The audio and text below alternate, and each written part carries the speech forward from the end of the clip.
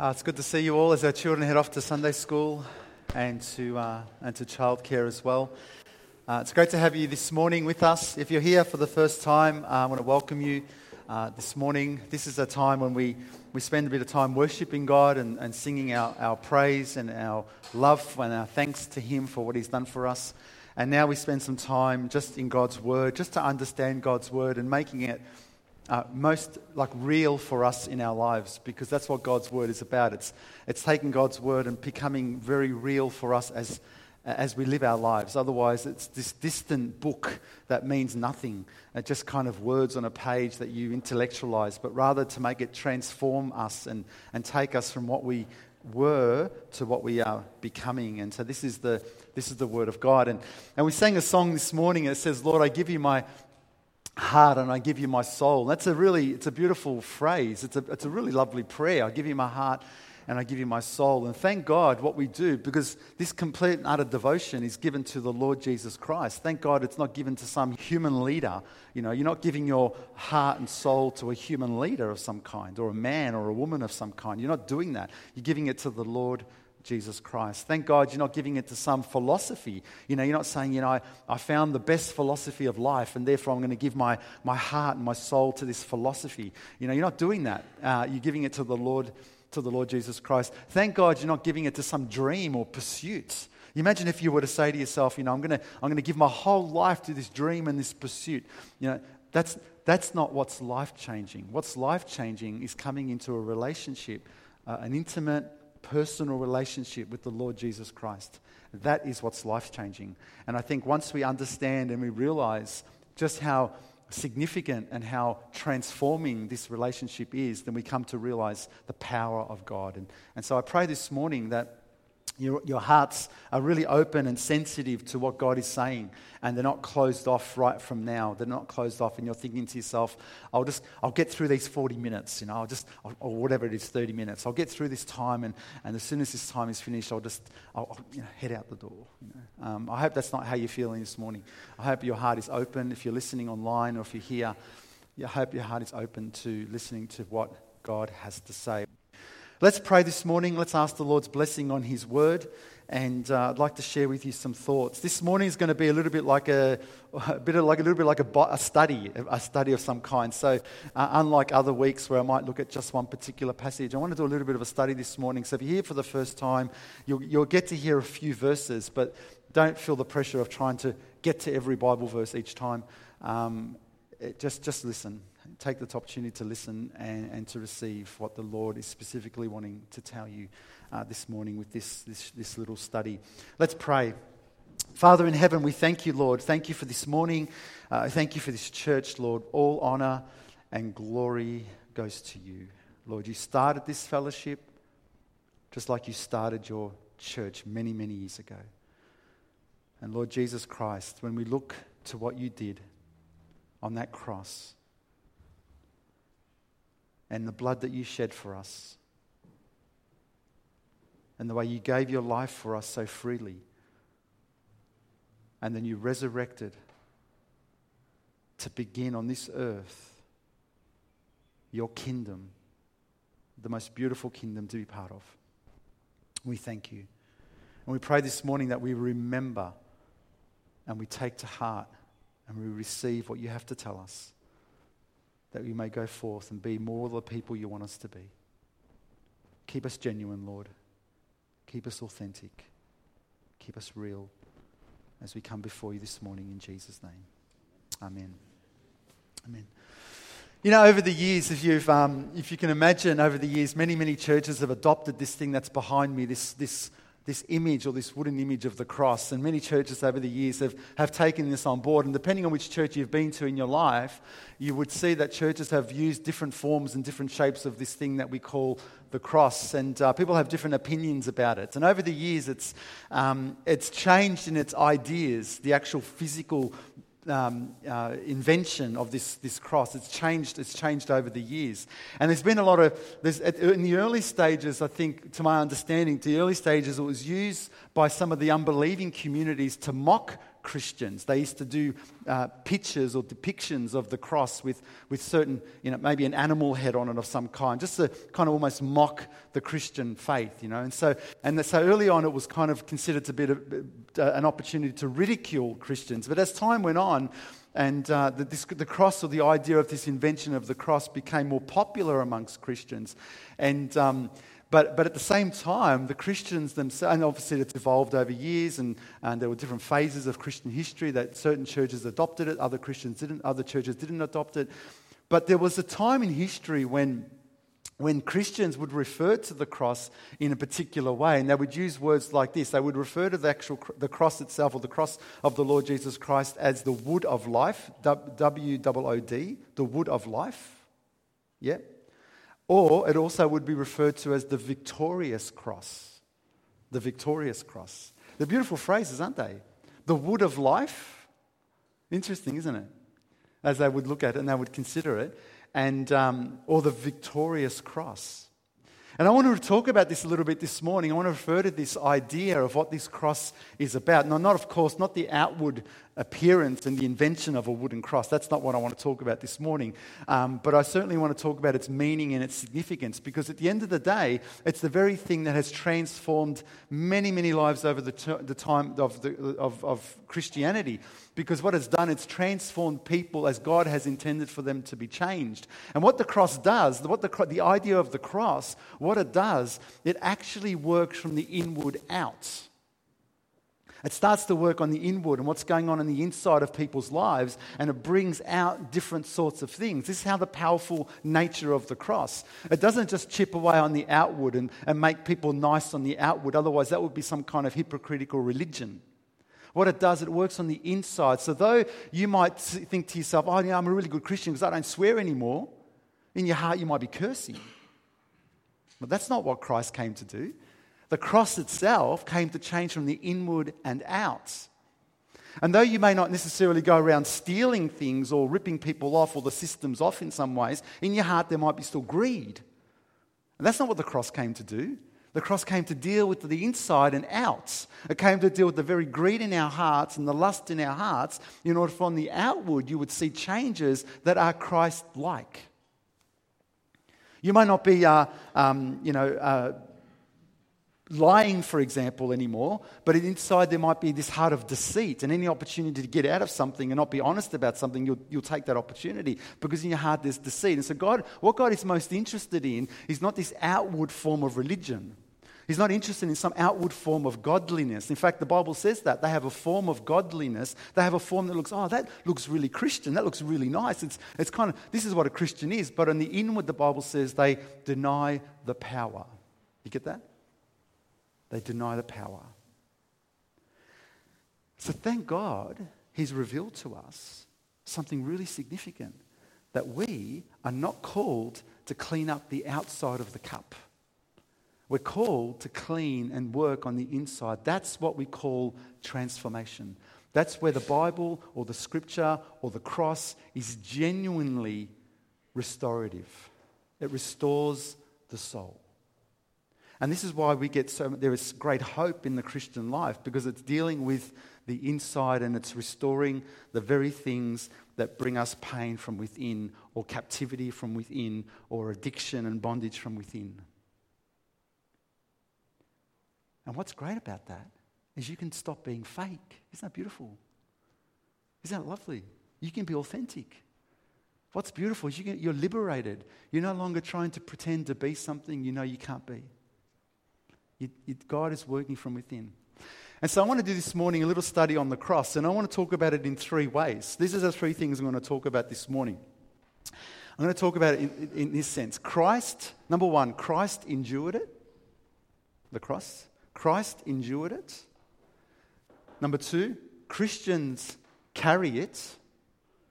Christians carry it. And number three, the church remembers it. You got that? Christ endured it. Number two, Christians carry it. Number three, the church remembers it. Because these things about the cross are very significant for us. And I want us to sort of unpack. Now, I'm not going to be going to all the scriptures I'm going to be talking to, but I'll make reference to where they are. But we will go to one passage before the end of this morning. We'll go to one passage and we'll have a look at some specific things about this passage. But let me talk about firstly the first one. Christ endured it. I want to read from Hebrews for you. You don't need to turn to this, but I'm going to read from Hebrews chapter 12. It says this. The author of Hebrews tells us, it gives us an instruction and it tells us to do something. It says, looking unto Jesus, where our eyes meant to be, unto Jesus, onto Jesus, looking to Jesus. Yeah, he says, looking unto Jesus, who is the author, he began it, and the finisher of our faith. He starts and he completes it. Lord, how am I going to get to the end? Well, I'm the author and the finisher. Lord, how am I going to sustain this? I'm the author and the finisher. He says, looking unto Jesus, who's the author and the finisher of our faith, who for the joy that was set before him endured the cross. Do you get that? He despised the shame and has now been set down at the right hand of the throne of God. So now he sits in glory. But before he got into glory, what he did was this. He had to endure the cross. He had to go through the afflictions and the sufferings of the cross because for the joy set before him. That's really almost an unusual phrase. Almost sounds contradictory that the Bible would say that with a joyful heart, he went through suffering. With a joyful heart, he had to endure such suffering. Because when you think of the cross and the way that the crucifixion worked in those days, it was probably the most barbaric and torturous way of killing someone. I don't know if they could have thought of anything worse. And so what the Bible says that he did it because of joy. Where would the joy be? Well, see, the joy wasn't in the suffering as such. The joy is what the suffering was going to bring. And what the suffering was going to bring when he endured this cross by dying on the cross and shedding his blood was a relationship with you. That's what I believe. That in his heart and his mind he thought, I'm going to have a people. I'm going to have a people that love me and adore me, and I'm going to love them and adore them. We're going to have a relationship. And they're going to be my people. I'm going to be their God, and we're going to be in heaven forever. This is the joy that was in the heart of the Lord Jesus Christ. And for this joy, the Bible says he endured it. So think about it for a moment. When he sees you in love with him, he brings him joy. When you follow him, it brings him joy. When you make a decision for him, it brings him joy. Because the Bible says, for the joy set before him, he endured the cross. He was prepared to say to himself, I don't care what it costs me. If it means I can win my church, if it means I can build my church and I can bring the people out of their sin into life with me and save them from the inside out and set them free and make them authentic and true and liberate them from the things of this world. He says, this brings me joy. I'll go through anything for them. And he did. He went to the cross. He endured it for the sake of you, for the sake of me. Now, who can look at this gift and think to themselves, I don't want this gift? Who can look at this gift? Because for you to say, I don't want this gift, what you should be able to say to yourself is, I have a better gift. If you can say, I have a better gift, then you're free. Go, have a better gift. But when you look at the cross of the Lord Jesus Christ and what he endured in order to set you free, then the Bible says that's the joy. That's the joy that he brought, why he endured, and that's the joy that comes into your heart by knowing him. Now, I know for some people, this is going to sound really strange, and for some of you, perhaps even before, maybe even now, there is a wrestle with this idea that the Lord Jesus Christ going to the cross and enduring it sets you free from sin. I know for some of you, this is going to be a strange concept, even maybe hard to believe. Maybe even some of you are thinking in your minds, that is silly, what he's saying. And the early church experienced the same thing. Listen to what it says in 1 Corinthians 1. It says, for the message of the cross is foolishness to those who are perishing. But to those of us who are being saved, it is the power of God. You get that? It's wonderful. It's the reality. It's today. When you share the cross with someone and how the cross of the Lord Jesus Christ is able to come and forgive them of all their guilt and all their shame and set them free, that they don't have to go back to their filth. And you say that to them. Some of you look at you and think, you've lost the plot. And so the Bible says that the preaching of the cross is foolishness to those who are perishing. There are going to be people who are going to look at that and think, nah, forget it, I don't want this, And that's sad. But you know what's sadder? Listen, you know what's sadder? The one in their heart that listens to this and thinks, yeah, that's true, but I don't want it now. I think that's sadder. Because something's stopping them. Fear, pride, friendships, I don't know what it is. Want the love for things of this world still, whatever it might be. He goes, but to those who are being saved, it's the power of God. And isn't this your experience? Isn't the experience that the cross of the Lord Jesus Christ is changing you from glory to glory, from more and more into Christ-likeness? Because this is the beauty of the cross that is working on the inside. No one can always see that, but you know what's going on. And if it's not, then there's a problem. And so we are thankful to the Lord, as the Bible says, that the one that was wounded for our transgressions, he was bruised for our iniquities. The chastisement for our peace was upon him, and by his stripes we are healed. That's why, brothers and sisters, that's why Christians love the great verse in John 3:16. For God so loved the world that he gave his only begotten Son. That means he went to the cross. That he gave. God loved the world so much. He thought, okay, what's the best gift I can give this world? I'll give my Son. That whoever believes in him doesn't perish, but have everlasting life. That to believe in the Lord Jesus Christ, who endured this cross, they are promised everlasting life. Many of you will be familiar with the book Pilgrim's Progress. And the book Pilgrim's Progress is a story about a man called Christian. And it's giving a kind of an analogy of different things. It's a man called Christian, and what he does is he comes to a point of his life where he realizes that his life isn't in a good place. And he carries this heavy burden on his back. Do you feel like that? He carries this heavy burden on his back. And he's told to get out of the city that he's in, because the city itself is going to be destroyed one day. And he's got this wrestle in his heart, because he's got this burden he's tired of, and he's got this knowledge that everything's going to be destroyed. So he flees his city. No one wants to go with him. His family make fun of him. His wife makes fun of him. His children don't want to go with him. But he has to get out because he knows things are going to be destroyed, and he's heavy with this burden on his back. And so as he goes on his journey trying to find a way to get rid of this burden, a man called Evangelist says to him, I tell you how you're going to do this. You need to go in that direction to the place called Wicket's Gate, and you're going to get there and there's going to be an answer for you. So he makes his journey. And the story goes that he meets a man along the way who is called Worldly Wise Man, who's been a supposed Christian for many years before him. And Worldly Wise Man says something like this to him. He says, don't listen to Evangelist's advice. Don't listen to his advice, because I kind of know better what he's telling you to do. You're going to face weariness, pain, peril, even death. Christian says to him, no matter what I'm going to face, none of these things are worse than the burden on my back. I just need to get rid of this. So eventually he reaches, after more obstacles, he tries to find his own way to get rid of the burden. He tries different ways based on different people's advice, because that's what people do in this world. They know the heaviness of their sin, but they try and find different ways to do this. Maybe good works, maybe some kind of confessional meeting, or whatever they try and do, and they try and get rid of the burdens on their back. And Christian was trying to do this only to find the burden got worse.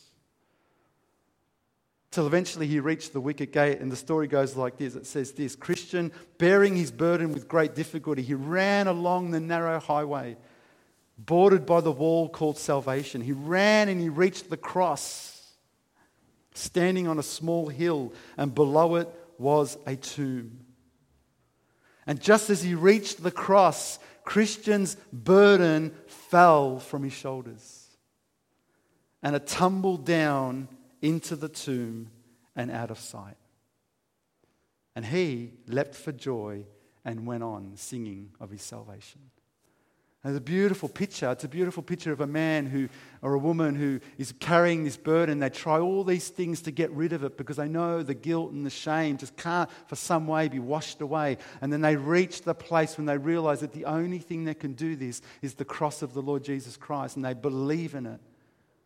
And the burden is rolled away. Tell me someone doesn't sing for joy because of that. You see, Christ endured it. Christ endured it. For your sake and for mine. Now the Christian carries it. Yeah? Isn't it interesting? Christ endured it, but the Christian carries it. Now that you have believed, the call of the Lord Jesus Christ is to carry what this thing is called the cross. Now, there's been a lot of misunderstandings about this because typically when people say, I've got to carry my cross, they're referring often to some kind of problem in their life. They say, I've got to carry my cross, my partner's like this, my children are like that. And that's not what Jesus is talking about. He's not talking about some problem that you somehow are inflicted with that you may never be able to get rid of. He's talking about something, it's quite the opposite. He's talking about something that is quite life-changing, transforming. It's the very thing that's going to take you from what you don't want to be to what you have to be. It's the transformation of the cross. But it comes at a cost. It comes at the end of yourself, where you give up and relinquish every control about who you want to be in life for the sake of Christ. Do you understand? And so Jesus put it like this. Mark 8, it says this, and when he had called the people to himself with his disciples also, so he gathered all the people around him. This is Jesus being very real and authentic with the people. He wanted them to know right from the start what it was going to require of them. And he calls the people and the disciples to himself, and he says to them, whoever desires to come after me or follow me or make themselves a follower or a disciple of me, he says, let him deny himself, take up his cross, and follow me. Now you've got to remember, the people of that day would have thought, my goodness, what's he asking from me? What's he expecting from me? Because they would have known and they would have seen the roads of Jerusalem filled with crosses of people just dying on them. But what Jesus was talking about, something more than something physical. What he was talking about was this. You need to carry that cross that requires you to come to the end of yourself. We call it a death to self. In order for Christ to live and reign in us. This is the mark. Listen, this is the genuine mark of the Christian. This is where Christians get it wrong. This is where churches get filled with hypocritical religious goers. And God forbid that we would ever become a place like that. But what Jesus is saying is, I want to give you something that's going to change your life forever. You want to follow me, you need to take up your cross and follow me. If anyone wants to be my disciple, let him do this. Let him or her do this. Let them deny themselves, take up their cross, and follow me. So the Apostle Paul was one of those people. He was one of those people who understood that to follow the Lord Jesus Christ, he needed to take up his cross. He needed to be in a place where the things of this world that contradicted God were dead to him. You get that? In order for the things of Christ to be alive in him. Because you can try and do things your way and find yourself always getting to a place where you're hitting a brick wall. Because at the end of the day, it's your way. You try and restore things, heal things, fix things, relationships, other things in your life. You're trying to pursue things. At the end of the day, you will find many brick walls you'll hit.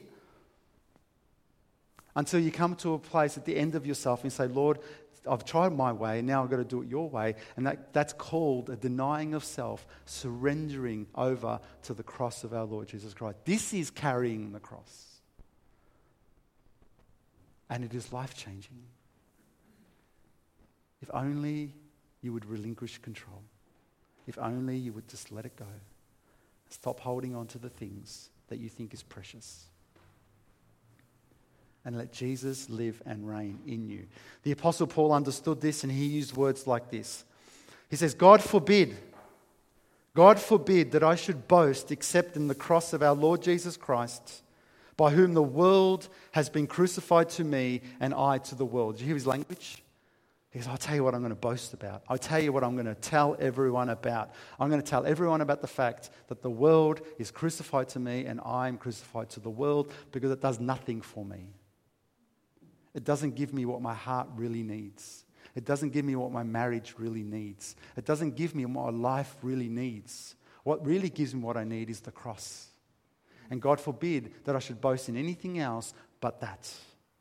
Because the world is crucified to me and I'm crucified to the world. Is that your experience? Christian, is that your experience? Do you carry the cross daily? Because Christ endured it, now Christians must carry it. Do you understand? And so the Apostle Paul, in trying to explain this to the people, used it in another way. He talks about it like this in Galatians 2. He says, I have been crucified with Christ. Wow. Now he almost takes it to another level. He says, you know what happened to Jesus on the cross? That's my experience. He says, I've been crucified now with Christ. And until we take this seriously, we don't really experience the power. What we experience is a form of godliness. You know, people say things that we don't like, and all of a sudden we retaliate and react in a way that's not really reflective of Jesus. And we think, why are we doing this for? Because you haven't been crucified with Christ. Do you get that? You're still trying to hold on to your rights. You're trying to hold on to the way they offended you.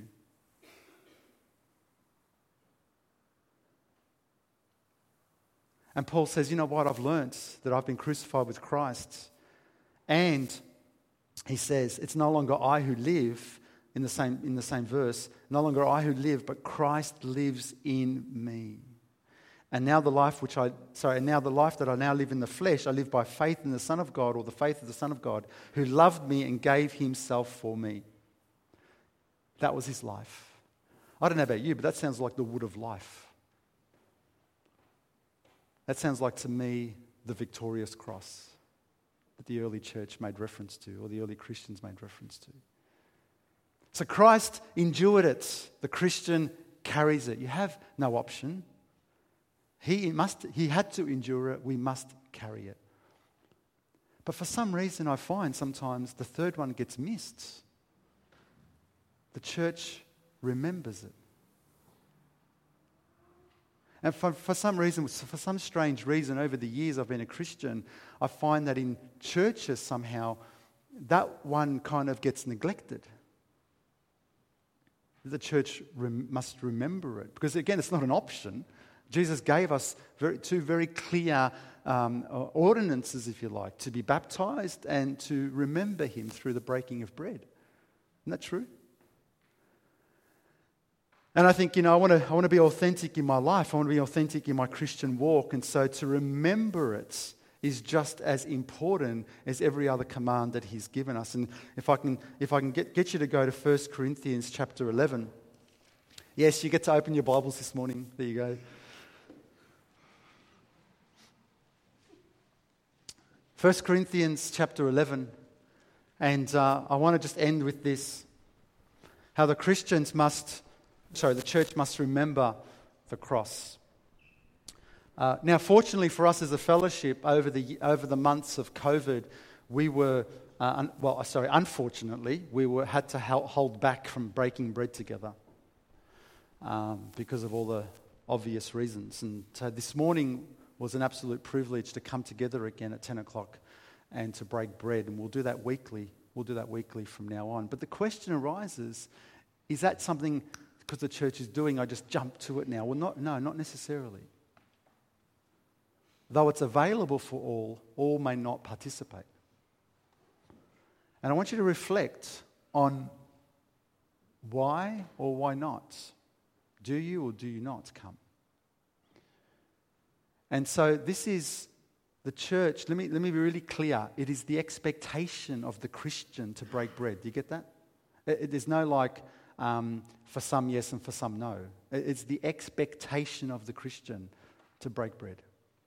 However, there are certain things that we need to reflect and remember in this process. The early church, when we talk about people, again, like the cross, the churches have called it all sorts of things. They call it the Lord's Supper, they call it communion.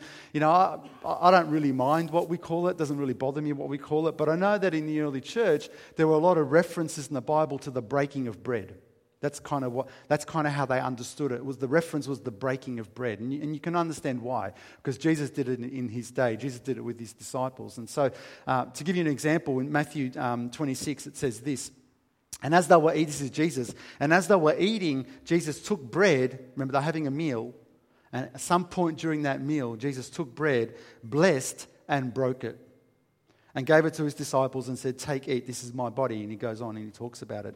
But also then later on in Acts, when the disciples were doing the same thing, the Bible says this in Acts 20. Now on the first day of the week, when the disciples came together to break bread. Get that? there was this reference of breaking bread again. They got together on the first day of the week and they broke bread. And this was their practice. They go house to house, they break bread. They'd have a meal, they'd break bread. They'd gather for a feast and they'd break bread.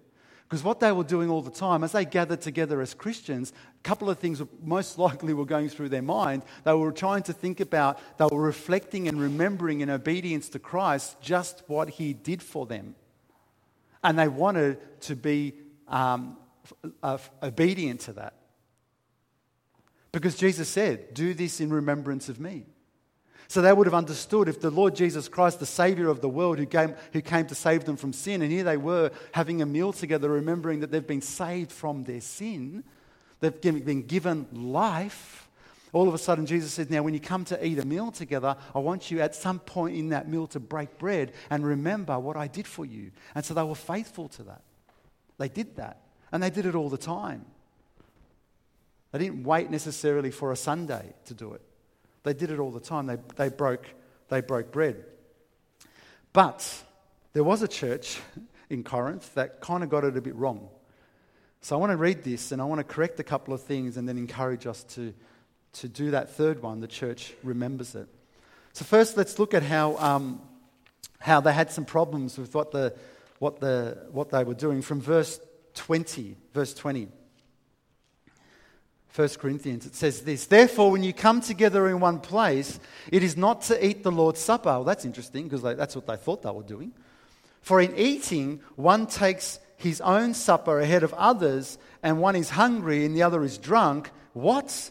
Do you not have houses to eat and drink in? It's interesting, isn't it? Because what he's saying to them is this. He's saying to them, you know what? Because you've got to remember what they were having here, what people call love feasts. Yeah, there's a reference to Jude about it. People call it so they would gather together and they would have a meal together. At some point during the meal, they'd break bread. Okay, but what was happening here? You get people that were like eating and drinking. Then others would come and be like nothing left, which is completely against the Spirit of Christ. That this greed that drove them to eat and drink before their brothers and sisters came and joined them.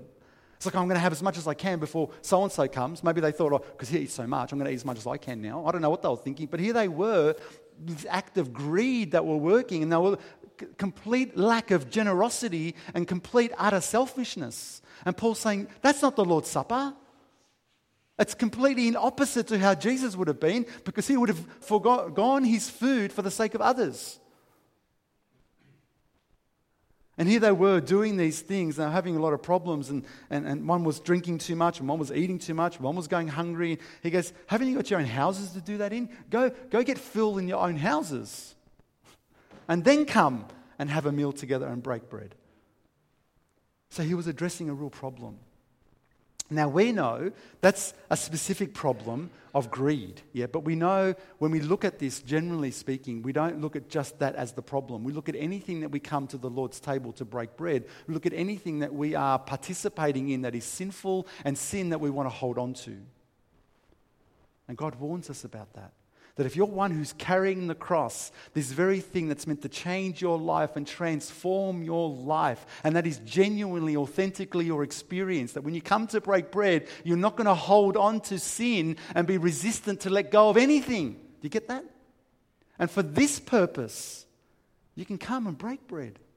Because your life is authentic, your life is walking, it's working. It's not perfected, but it's working towards something. It's not holding on like, oh, I'm going to come and break bread, and the person next to me, oh, he's such a loser. Oh, I can't believe he did this to me. I'll never forgive him. What? You don't break bread like that. Or you come and break bread and you've got this really bad thought about someone. You think, I don't care what they do. This is how I think. And you're not prepared to let go and forgive them. You can't break bread like that. Or, you're participating in some sin out in the community or in your workplace and you think, what, that's just part of my life. I can't stop that. You can't break bread.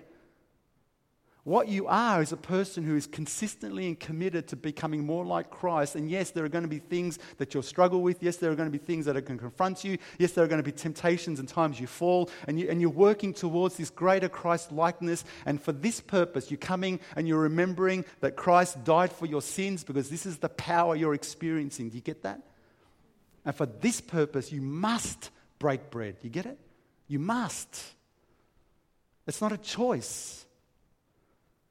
And this is what Paul is saying to the early church. This is what the church is always doing. This is what the church is expected to do. Christ endured it. Christians carry it. The church remembers it.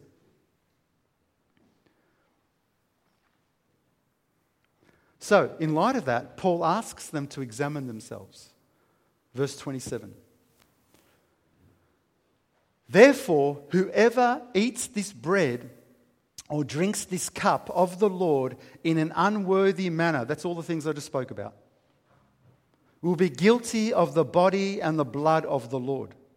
But let a man examine himself, and so let him eat of the bread and drink of the cup. For he who eats and drinks in an unworthy manner, the things we spoke about, eats and drinks judgment to himself, not discerning the Lord's body, because it's contradictory. You cannot come bound, unwilling to give up your sin and say, hey, I want to remember the death of Christ.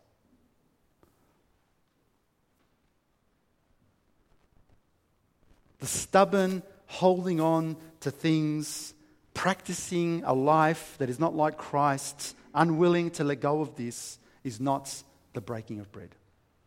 In fact, the Bible warns that we eat and drink judgment to ourselves.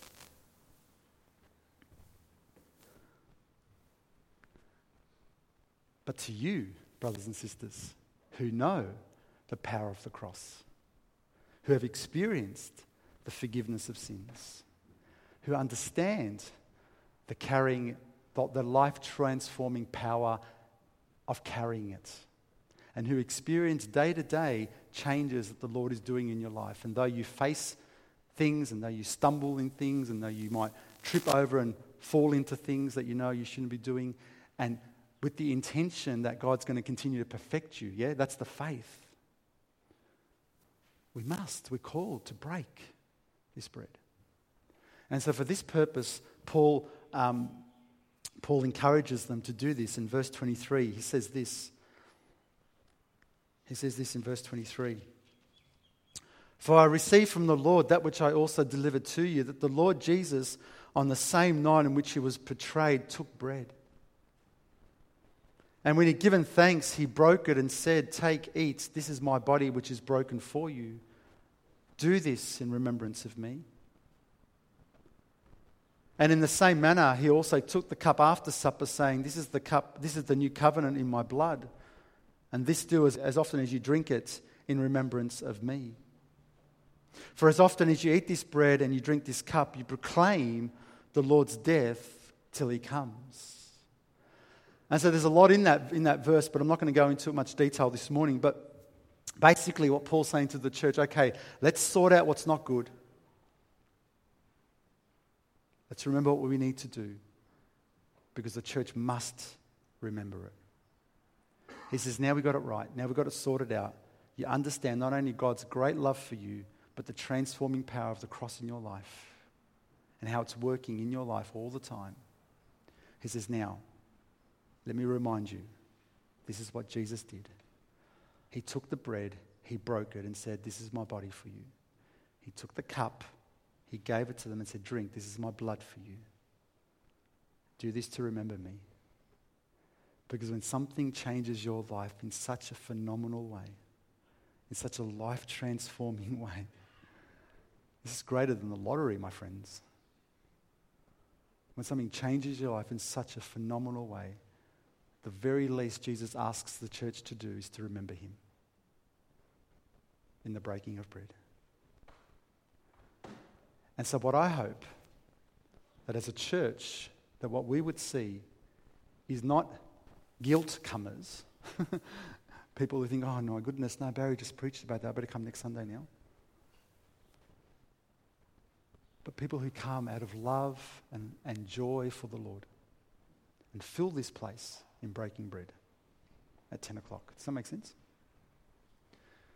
Not out of guilt, but out of joy for your salvation. And the Bible, and what the Bible says here, and when you do this, and as often as we do this as a church, what do? We continue to tell the world, we proclaim.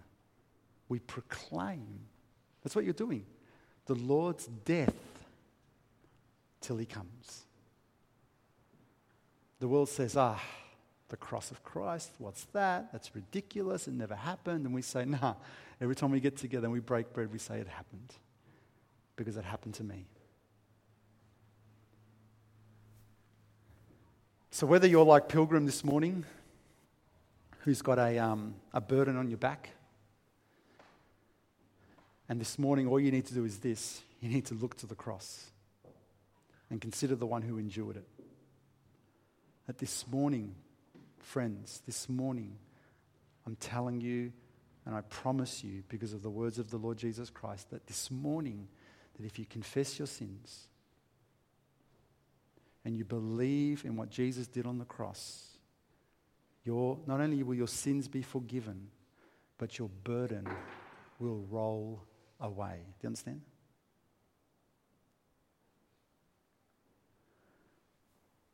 Or maybe this morning you're considering the cross as the wood of life, the victorious cross, because this morning you realize, boy, this idea of carrying my cross, I had such a wrong understanding of it, or I've been resistant to it. This morning, today, if you hear his voice, pick up your cross. Let it be your experience. It must be your experience. Or maybe this morning you realize the church must remember it. I'm the church. I'm the very evidence of the life-transforming power of the blood of Jesus Christ. And I'm going to remember it. Make sense? I pray that the Lord is gracious upon you, that he makes his face to shine upon you, because these are all good things. These are the things that the Lord has called us to, a place where his presence is there. It's the only place we want to be. So we pray for us this morning. Let's bow our heads in prayer. Let's remember this morning that he was wounded for our transgressions. He was bruised for our iniquities. The chastisement for our peace was upon him, and by his stripes we are healed. This morning I'm going to pray for those this morning who perhaps feel like they are weighed down by their burden. They're weighed down by their sin, their guilt, their shame. That the first time in their lives maybe they've realized that the cross of the Lord Jesus Christ, which the Lord endured, can remove that burden, can wash that stain away. Yeah. I'm going to pray for you this morning. If that's you this morning, you can speak to the Lord. You can ask the Lord. The Lord Jesus is present with us, and all he requires of you is an honest confession. I'm not asking you to do that loudly. I'm not even asking you to stand up. I'm not asking you to do anything, but to honestly, in your own heart before the Lord, in your own way and in your own words, to honestly confess that what you need is for your sins to be washed away, your burden to be rolled away.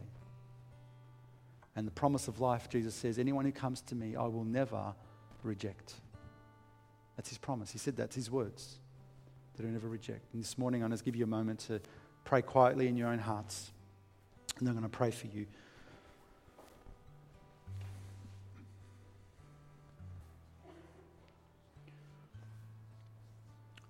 Father, I want to thank you this morning for your presence, and thank you, Lord, for your word. It's got nothing to do with this church. It's got nothing to do with me. It's all about you. And all we want, Lord Jesus, is to lift you up and to glorify you, because you are you're a very present help. You are here, Lord.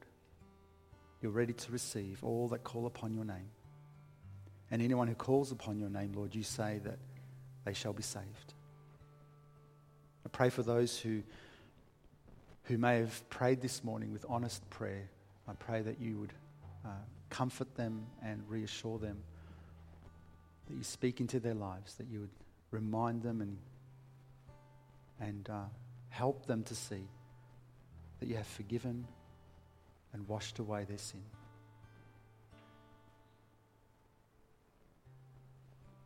Encourage them, Lord God.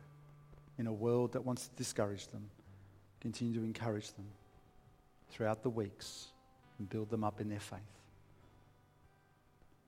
Pray, Lord God, as a church that we continue to carry our cross daily, that we relinquish all control and allow Christ to live and reign. Anything that we hold on to that's not of you, we pray, Lord God, take its place. And help us as a church to continue to come together and remember this amazing gift, this amazing grace that you have shown us and you have given us. Continue to bless us, Father. Make your face to shine upon us, Lord. Be gracious to us, we pray in Jesus' name. Amen. To the